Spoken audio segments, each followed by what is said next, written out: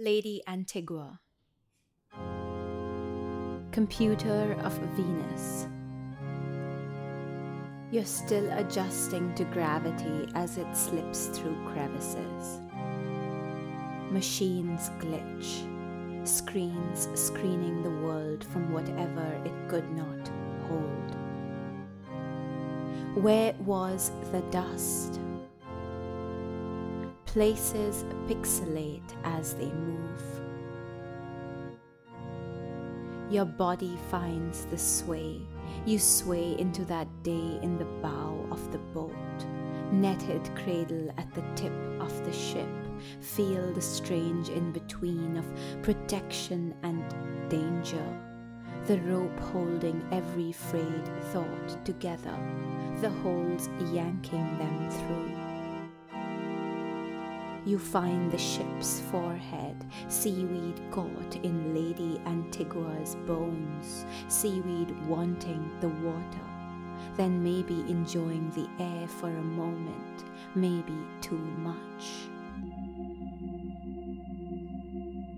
Who was the lady on the bow of the boat? Olive skin, yellow turban, and purple dress, guide of the ocean's Antigua.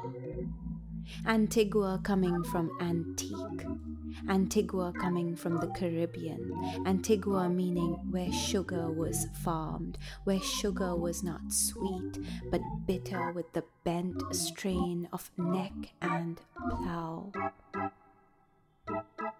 Whose was she if not her own? Was she the only woman on the boat, fit only to remind them of taking what they could not have? Or was she the captain's glossy spirit guide, some witch-like presence that could navigate the ship, a proud she, speaking to the wind when it threw a tantrum, swerving the storm through the hubris of measurement? There isn't quite a floundering you found your feet in that night. It's possible you will never know how to speak about it. Maybe you will always hold off on the moment of recollection so that what counts lasts. Nothing can describe how cold it is. As cold as bleeding like blisters, or the numb hands that you just look down at but that mean nothing. Fingers like some tattered extensions of something you used to know what to do with.